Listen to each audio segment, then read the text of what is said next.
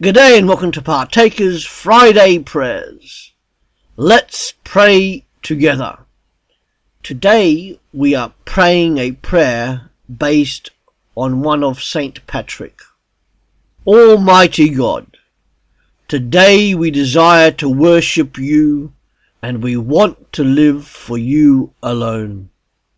May your strength steer us, your power uphold us, your wisdom guide us, your eyes control our vision, your ear govern our hearing, your word counsel our speech and thought, your hand protect us, your pathway be before us, your shield be our shelter.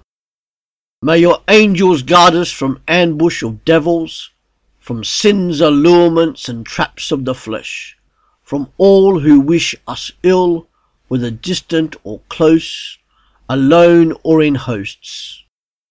Today, O God, we put on a terrible strength, invoking the Trinity, confessing the Three, with faith in the One who is our Maker, Father, Son, and Spirit.